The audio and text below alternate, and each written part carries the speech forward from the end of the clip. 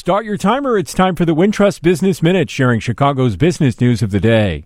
The outlook for 2023 is positive among Chicago's small business leaders, including company presidents, vice presidents, directors, and other executives.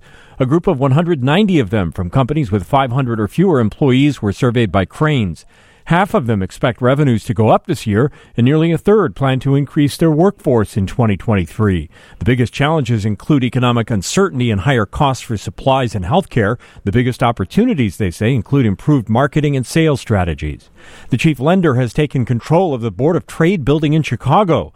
Tenants turned over the deed to Apollo Global Management rather than face foreclosure and default on a $256 million mortgage.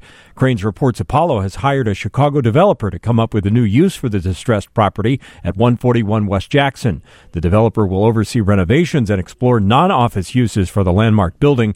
Apollo is betting on a resurgence of the Loop. I'm Steve Grzanich, and that's your Wintrust Business Minute.